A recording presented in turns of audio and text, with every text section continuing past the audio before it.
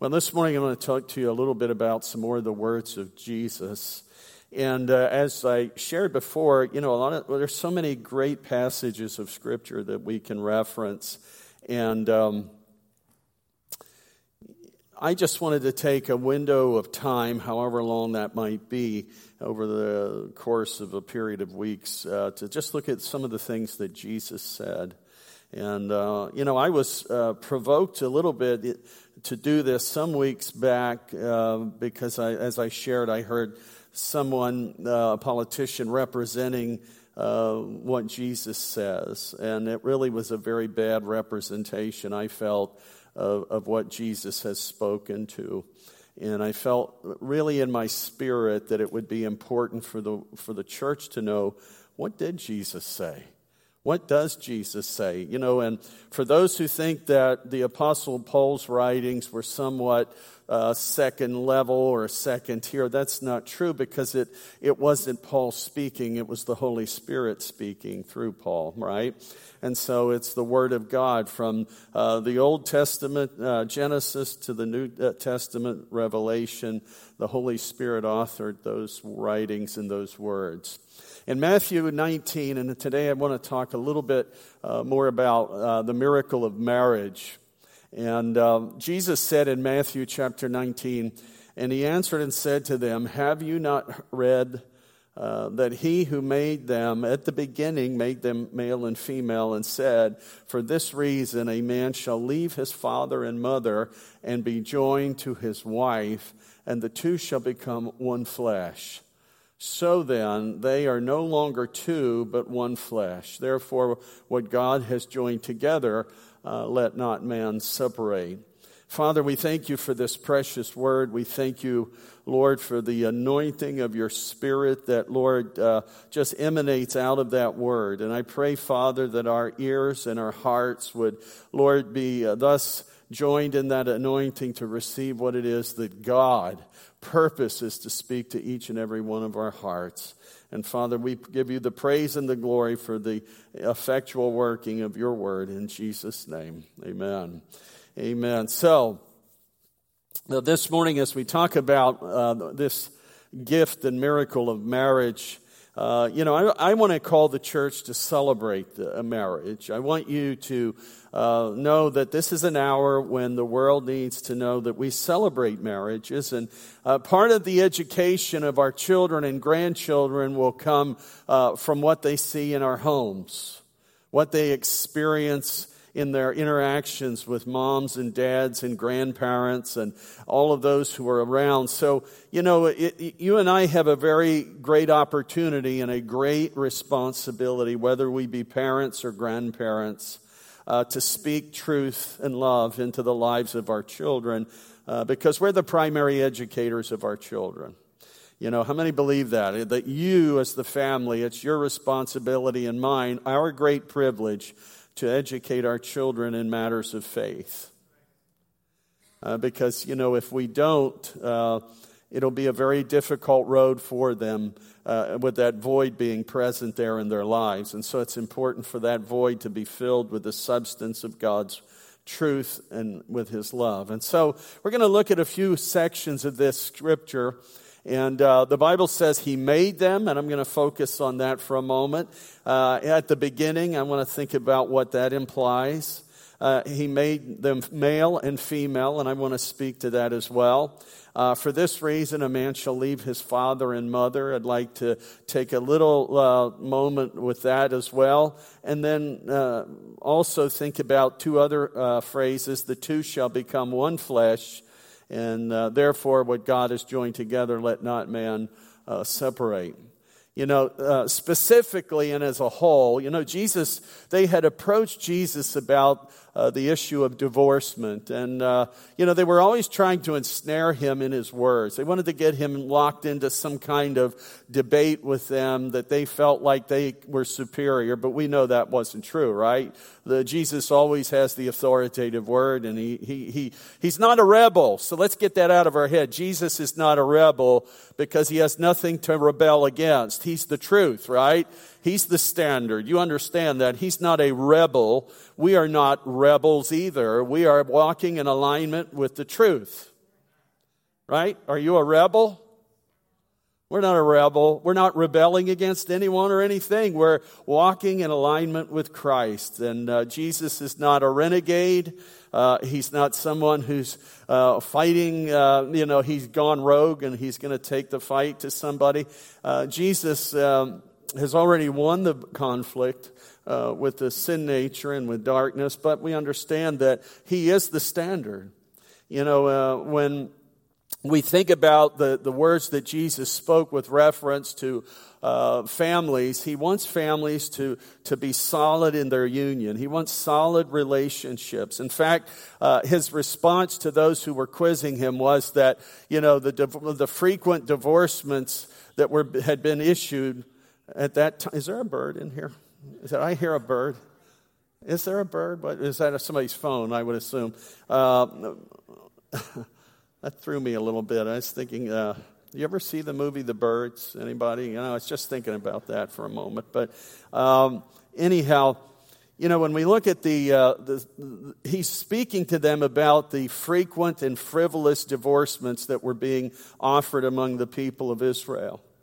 They were just divorcing for any and all reasons. And Jesus cited the fact that there are criteria for divorcement, scriptural criteria, as he speaks. And so there were frivolous divorcements being made, reckless divorcements being made just to fulfill personal desires and wants. And, husbands were putting their wives away in divorcement because they just for not righteous reasons, but before their own evil hearts, was the reason that they were doing it. In other words, Jesus was saying that they were just divorcing and for the sake of divorcement to fulfill a desire rather than having scriptural grounds for divorcement. But as we think about that, the Lord really speaks to the importance of that marital union. He speaks to the importance of that marital union specifically in individual couples' lives. But as a whole, he speaks as a guardian of that covenant of marriage. And, and he says what God has joined together. And marriage is that union that is different than it's different than all other relationships in the fact that the two become one.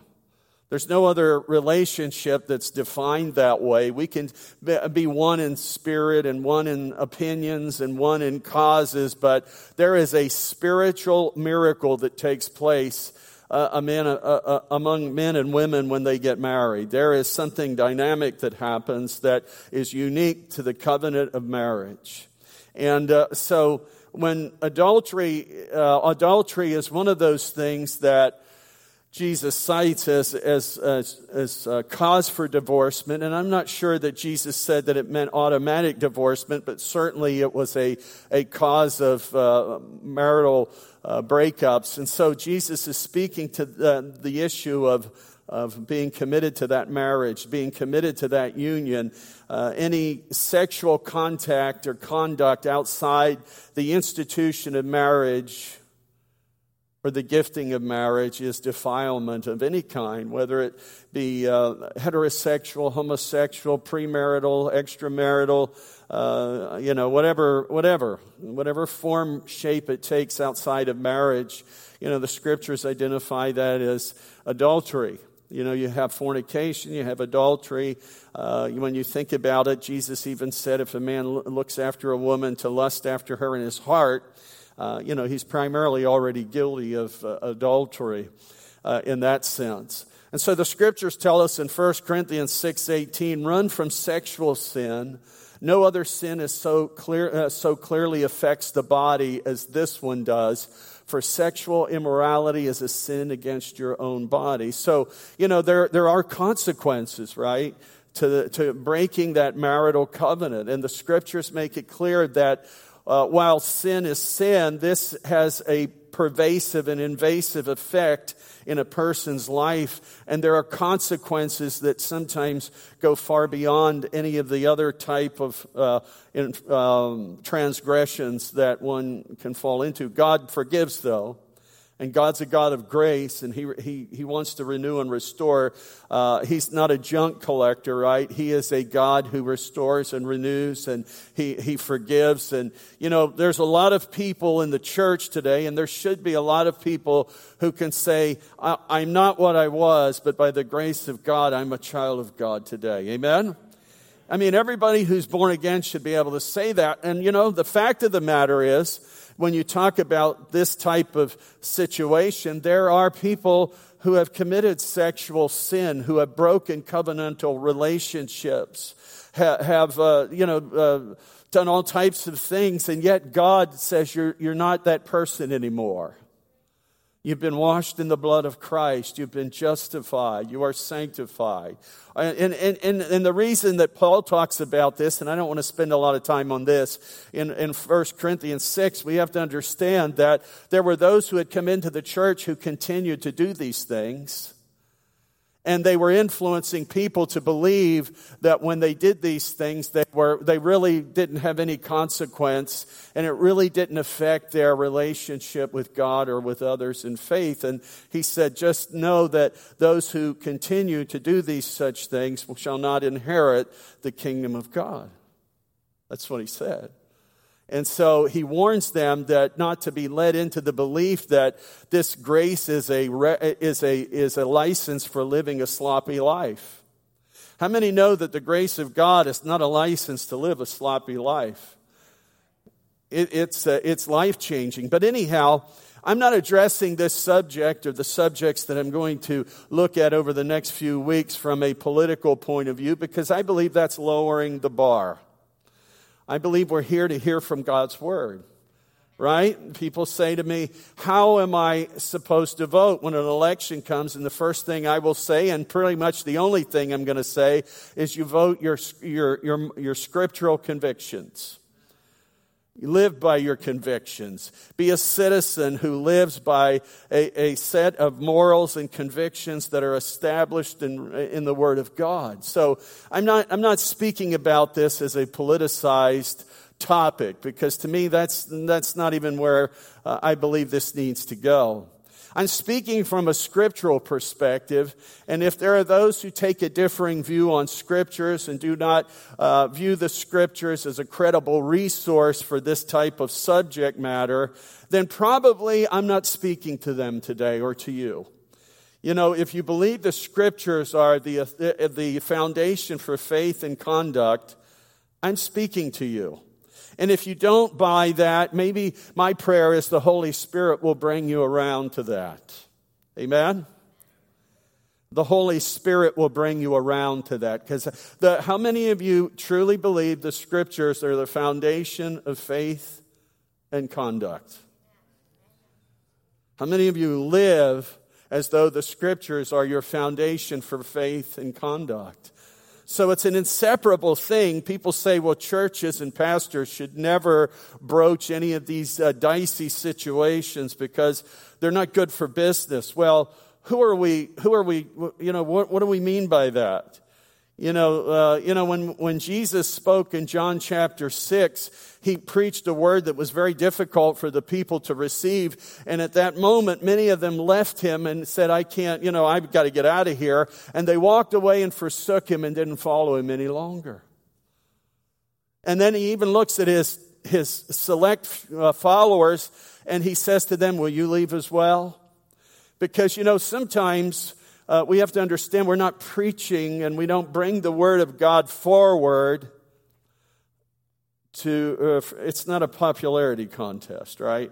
It's a word of truth that has to be spoken. And as we speak it, it doesn't mean that we come with just the truth absent the grace, because if we preach truth without grace, you're just bludgeoning people over the head without any hope. People who, say, well, I just tell it the way. When I hear people say that, most of the time, they're hitting someone over the head with something. the world according to me. It's not that. So I'm talking this morning and going to visit some things that are needs to be spoken into our families. And again, you as parents and grandparents and people in the body of Christ, we have to pour into our children, and this week will be a great opportunity to impact them. When you go to a doctor, you're going to a doctor to get a medical for a medical or procedural diagnosis and treatment. When you think about that, you go to a doctor for that purpose. When you go to a mechanic, most likely you will not receive a medical examination, and you won't receive a diagnosis concerning your health concerns, but hopefully your car will. When one goes to an ear, nose, and throat doctor, he or she will not be given an evaluation and advice concerning his or her stock investments. When one calls a landscaper, he or she will not receive a tonsillectomy. When one goes to hear the word of God, that's what he should expect to hear. Paul said, preach the word. He didn't say preach your opinions, preach your ideas, preach what they're preaching down the road because it's working for them. Preach what God gives you to speak. Preach the word. And so as we look in Acts chapter 4, verse 17, but to keep them from spreading their propaganda any further, we must warn them not to speak to anyone in Jesus' name again. See, this is not a new thing, right? Somehow we look at the church today and think that we are for the first time in history getting kicked in the teeth by a world that doesn't appreciate the message that we are bringing. And in fact, if we are truly bringing the Word of God forward, the world will not necessarily appreciate it. But there will be those who get saved. The Bible says that the message of the cross is to those who are perishing, foolishness. But to those who are being saved, it is what? The power of God. So you have to preach the Word, and when you bring the Word forward, there are going to be those who get saved, whose lives are radically changed, and then there will be those who reject it as foolishness and folly. There are a lot of people who probably think that we are foolish for wasting our time coming to church today. There are a lot of people. I go home I leave in the morning, I come home, and it's an observation. Most of the cars are not moving out of the driveway.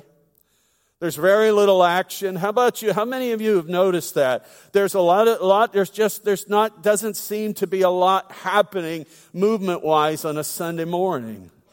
And so, I'm speaking to you because, I can't preach to the whole world today, but I can speak to you because you can impact the people in your community and in your neighborhood with the truth that God gives you. And it's important that we give people the Word of God and not bad information that just infects people and leads them to a foolish understanding. Here's the Bible. It says, so they called the apostles back in and commanded them never to speak or teach in the name of Jesus. But Peter and John replied, do you think God wants us to obey you rather than him? We cannot stop telling about everything we have seen and heard. When a pastor teaches about marriage, his or her authority comes from Scripture. It's not simply something they have gleaned from somewhere else, and that's always good to glean what God provides, the breadcrumbs that the bird finds. And I want to be the bird that picks up any breadcrumb that's healthy and good left for me. But, we're not here today to preach a hybrid gospel. A little bit of the world and a little bit of the gospel, and, we shape it into a nice concoction that is suitable for us. It has to be from the Word. It says, first of all, He made them. He created them in His image. How many know that you're not created after another kind, but you are created in the image of God? Of all the things that God created, the other things were created after their kind. And in fact, when God created the other things, he simply said, let there be. Let it, and so he spoke these things by command. But when he purposed to create man, he created him uniquely in his image. Unlike anything or any other living creature, we were created in the image of God, not after another kind. Animals were created after their kind, right? Insects were created after their kind. But man was created and really represents the glorious moment of God's creation when he created someone in his own image. Aren't you glad that God gave you a spirit and God gave you the capacity for immortality in him? Even though when we fell, the image of God in us was shattered and broken, Christ came and he restored that image. And God gives us the capacity for relationship and communication and worship. And these are all attributes that God has. So you were created in the image of God. You're not the product of what climbed out of a primordial soup. Come on, church. You didn't come from something that kind of emerged out of the swamps. Amen? You're created uniquely in the image of God. And so, we talk about the sanctity and the joy of life. I think about that, and I think about it is a joy, and it is sacred. Life is sacred because God is the author and the giver of life. Life is not an accident. Children are not an accident. How many of you know on your child's worst day, they're still not an accident? God deliberately and joyfully owns the design. And I want to say that. He owns the design. There are people who apply for a trademark or they apply for, what do you call that? Or you safeguard, whatever it is. You safeguard it because it's something you've created. God deliberately and joyfully owns the design and creatorship of human beings who came from the dust of the earth. And God formed and shaped man, breathing into him and making him a living soul created in his image. God receives so much credit for the way we are in this world and the conduct that we display. We blame God for it. He made me this way. No, God made you in the likeness of his design.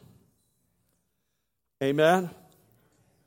God had one design in the beginning, and you can say, I celebrate the union. I've been blessed over the years to share in marriages where we have joined men and women who were men and women of faith who came together and were yoked together with Christ. And that has always been a joy because it represents God's design.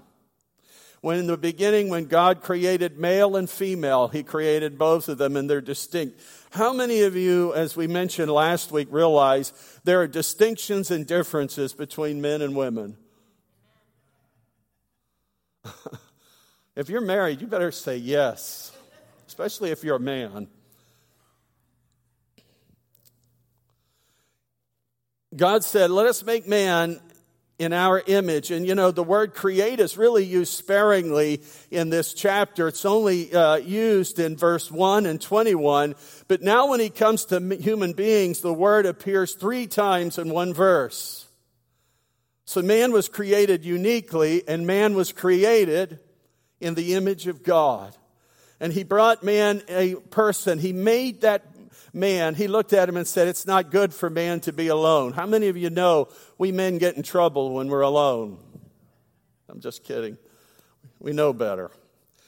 But he said it's not good for men to be alone, and he created man a helper, a partner in life. And he created that woman distinct and different from the man. And there were giftings that were given to the man. There was a design for the man. And for people who will tell you the only difference between men and women is, one chromosome, I'm going to tell you, you need to research that a little bit more. Because there are vast, unique differences between men and women.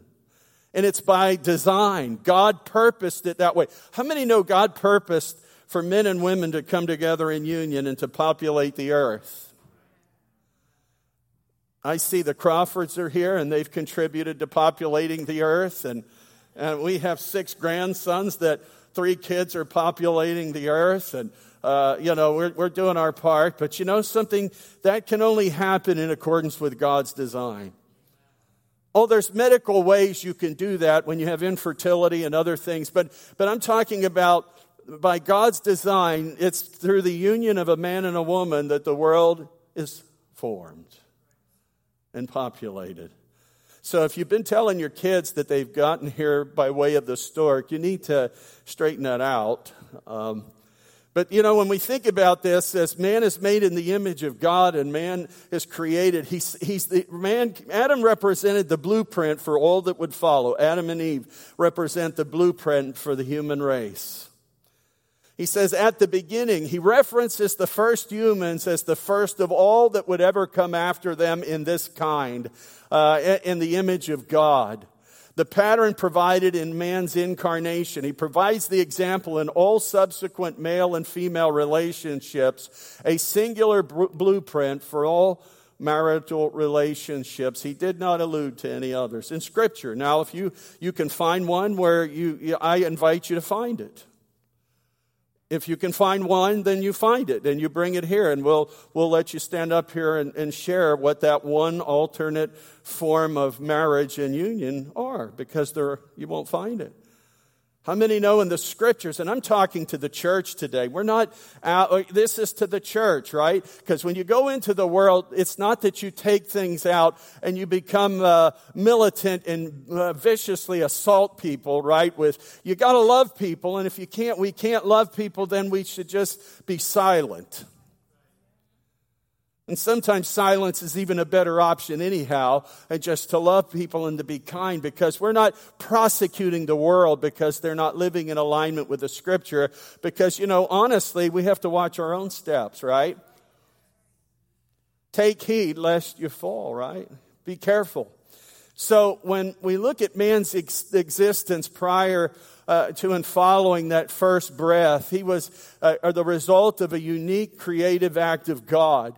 If one wishes to push an alternative version of man's origin, it is difficult to assign any credibility of the Scriptures to that person. If that person's, I simply can't believe divine creation, then, it's hard to have a real common thread of discussion there. And the Holy Spirit can bring that discussion forward as it needs to. But in reasoning, we believe there's one way you got here, right? Amen? You didn't come from apes. I mean, have you ever gotten up and seen your husband on his worst morning and maybe questioned that? Just kidding. Men, we go to bed and we get up and we look pretty much the way we did when we went. And maybe that's not so good, but, a woman gets up and it's all got to be done over again. And I say that because that's the way a lot of, not all, but a lot feel.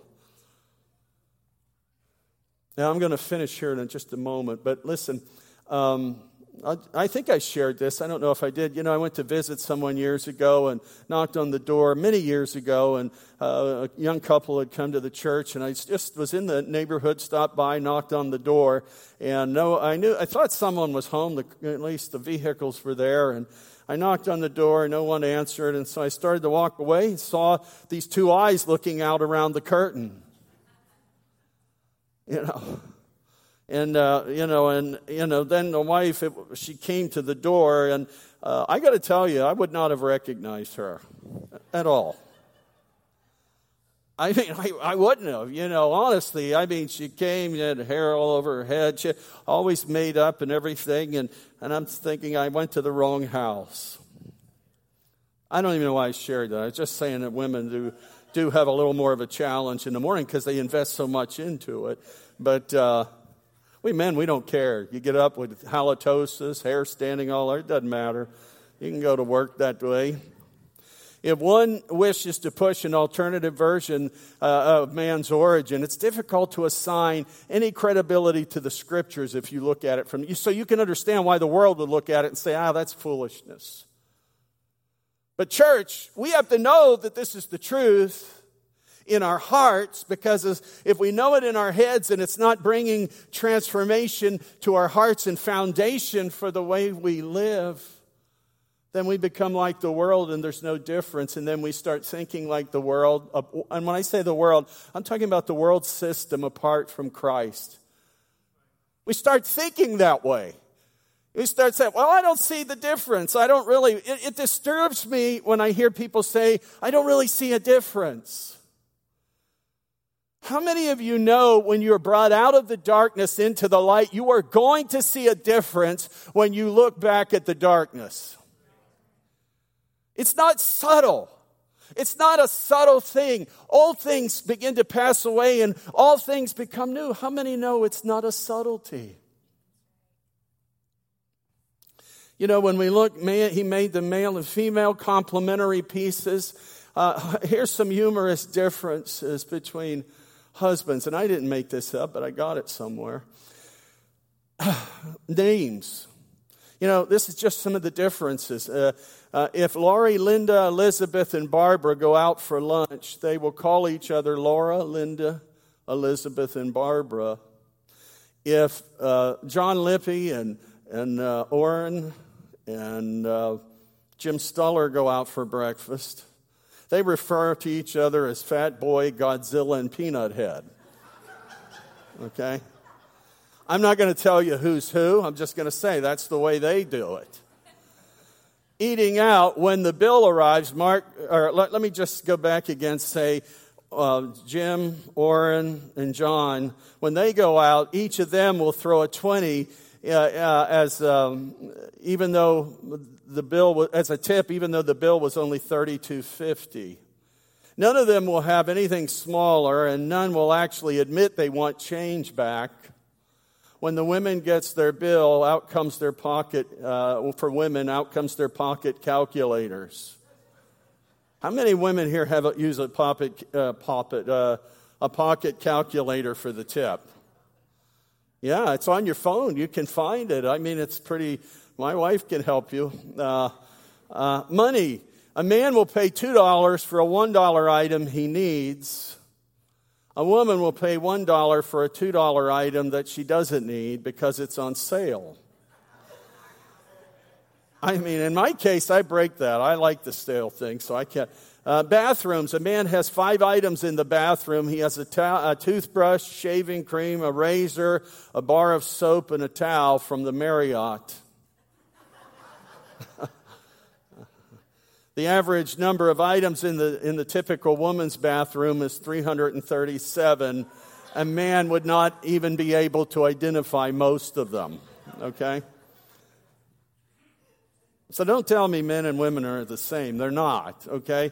Arguments. A woman has the last word in any argument, and anything a man says after that is the beginning of a new argument. The future. A woman worries about the future until she gets a husband. A man never worries about the future until he gets a wife. Success. A successful man is the one who makes more money than his wife can spend. A successful woman is one who can find such a man. Okay? I just thought they were funny. I'm sorry. They were, Marriage. A woman marries a man expecting he will change, but he doesn't. A man marries a woman expecting that she won't change, and she does. I'm not even sure what that meant, but I included it. I didn't want to take it away in case maybe you saw something in that. You did? Good. Dressing up. A woman will dress up to go shopping, water the plants, empty the garbage, answer the phone, read a book, and get the mail. A man will dress up for weddings and funerals. Natural. Men wake up as good looking as they went to bed, and I think there's some sarcasm here. Men wake up as good looking as they were when they went to bed. Women show deterioration after a long night. I think that's great. But anyhow, yeah. offspring, children. It says children. A woman knows all about her children. She knows about dentist appointments, romances, best friends, favorite foods, secret fears and hopes and dreams. A man is vaguely aware of some sort of short people living in the house. Some sort. Thought of the day, any married woman should forget his mistakes. Any married man should forget his mistakes. There's no use in two people remembering the same thing. Okay, I just thought those were, take them for what they were. It might be the only thing you get out of the service. I hope not.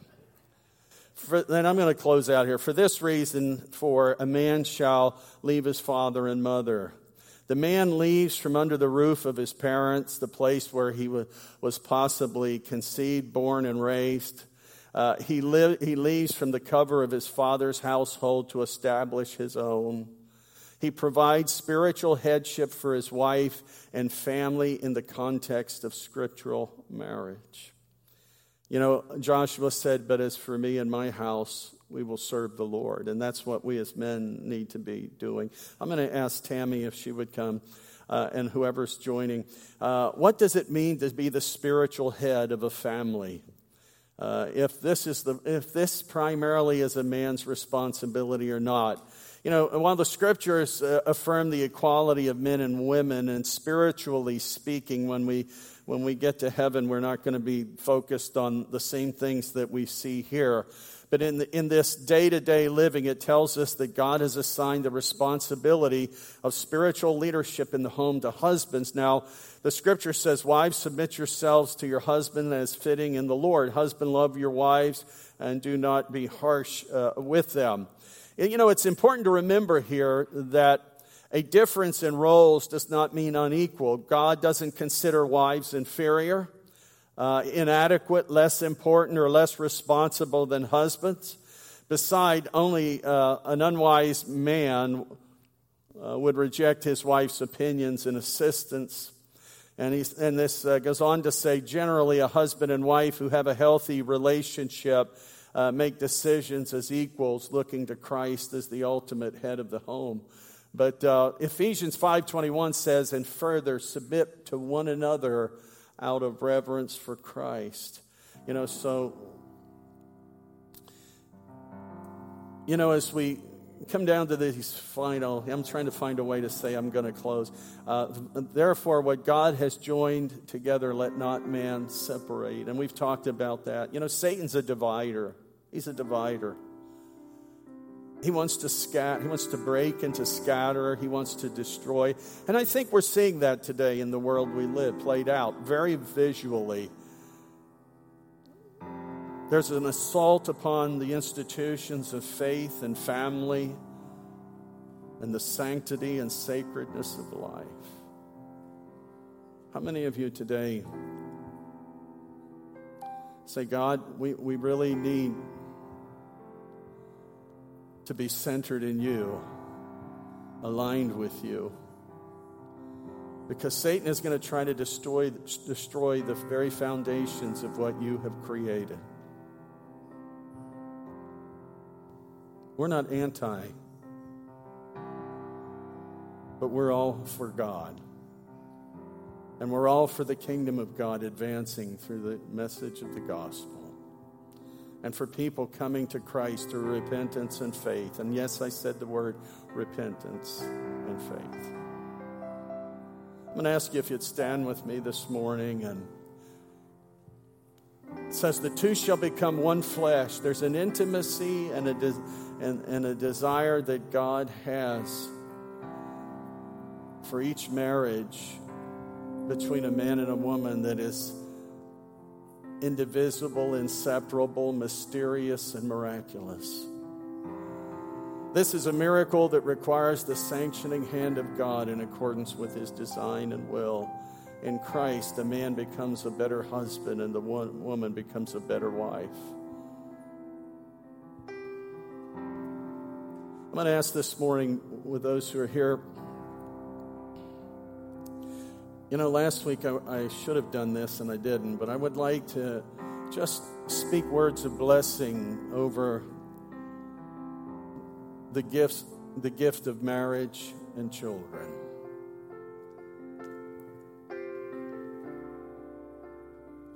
And if you would like, you can speak these blessings with me. If you prefer not to, that's fine. But I would like for as many as who would just speak these affirmations and words of blessing on the institutions that God, and I don't like institutions, that sounds cold, but you know what I mean, the established foundations.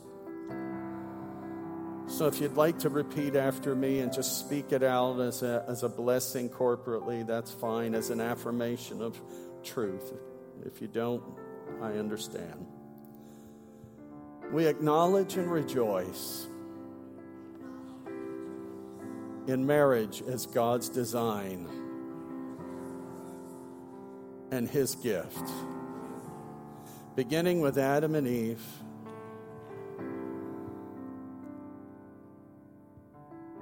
He has blessed us with this sacred union. We declare marriage to be a sacred gift, graciously given to a man and woman as husband and wife. And as we bless the union of every married couple in this church, in our families, among our friends, and those within the community, we do so in Jesus' name. We affirm the marriage of believing men and women, knowing that it reflects the nature of Christ's relationship with His beloved church, those redeemed by His blood. In Christ's name and in His authority, we bless the gift of marriage in our world today. Marriage and family are pillars of society, and Christ is its singular foundation. As Christ invited children to Himself to be blessed, and that no obstruction be placed before them, we invite the children to learn of Christ and to experience His blessings upon their lives. We bless the children in Jesus' name. We value all children as God does. We honor the unborn and the born. As God foreknew those who had not yet been formed, we acknowledge the unborn as masterpieces of God to be presented to the world in due time.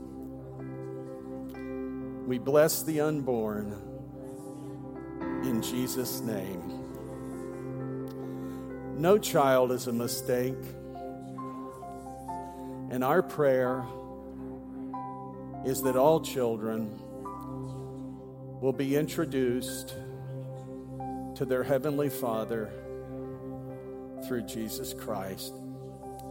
We bless them in Christ, that they may know that they are children of the King of Glory, in Jesus' name, and that the Lord endows them with purpose and value. Lord, we thank You this morning as we pray over this congregation that we will be faithful stewards of this gospel. That, Lord, we will be faithful to the word of truth. Lord, that we will be loving to our neighbors, and our neighbors are everyone that we encounter. Lord, I pray that we will never be condescending, hateful, Lord, be deliberately hurtful to others, but Lord, that we shall be firmly secured upon the foundation of your word, unashamedly committed to the word of the living God, and yet deeply and irresistibly compassionate to those who are searching, for identity and purpose and relationship and fulfillment, Lord, that we might represent this gospel of grace and truth. Lord, help us as the church to know that we never need and should not, Lord, at great peril, divorce grace from truth. Because, Lord, you came as grace and truth. And, Lord, without grace, truth would destroy. And without truth, grace would simply be a license to continue to do and to live apart from God's word. I pray our hearts will be tender, Lord God, toward all. Lord, that any self-righteousness, any lack of self-examination in my life, Lord God, in the life of your church, Lord, help us to see. Lord, we are only products of the grace of God, and we are given a glorious, glorious future in Christ. We're children of our Father by grace. So, Lord, we'll always understand that there's always room for others. And, Lord, the unlikeliest of all, Lord God, shall be brought into the fold of Christ to be loved upon, cared for, and nurtured. Let us be ambassadors of this glorious gospel of grace and truth. And let us stand strong in our alignment with the Scriptures. Because, Lord, we need not move away from the Scriptures to be compassionate. And we truly cannot be effective if we do. And, Father, we give you praise and glory. Hallelujah. Father, we pray for, as we come to this place, Lord, we pray for families that are considering, Lord, what to do with unborn children.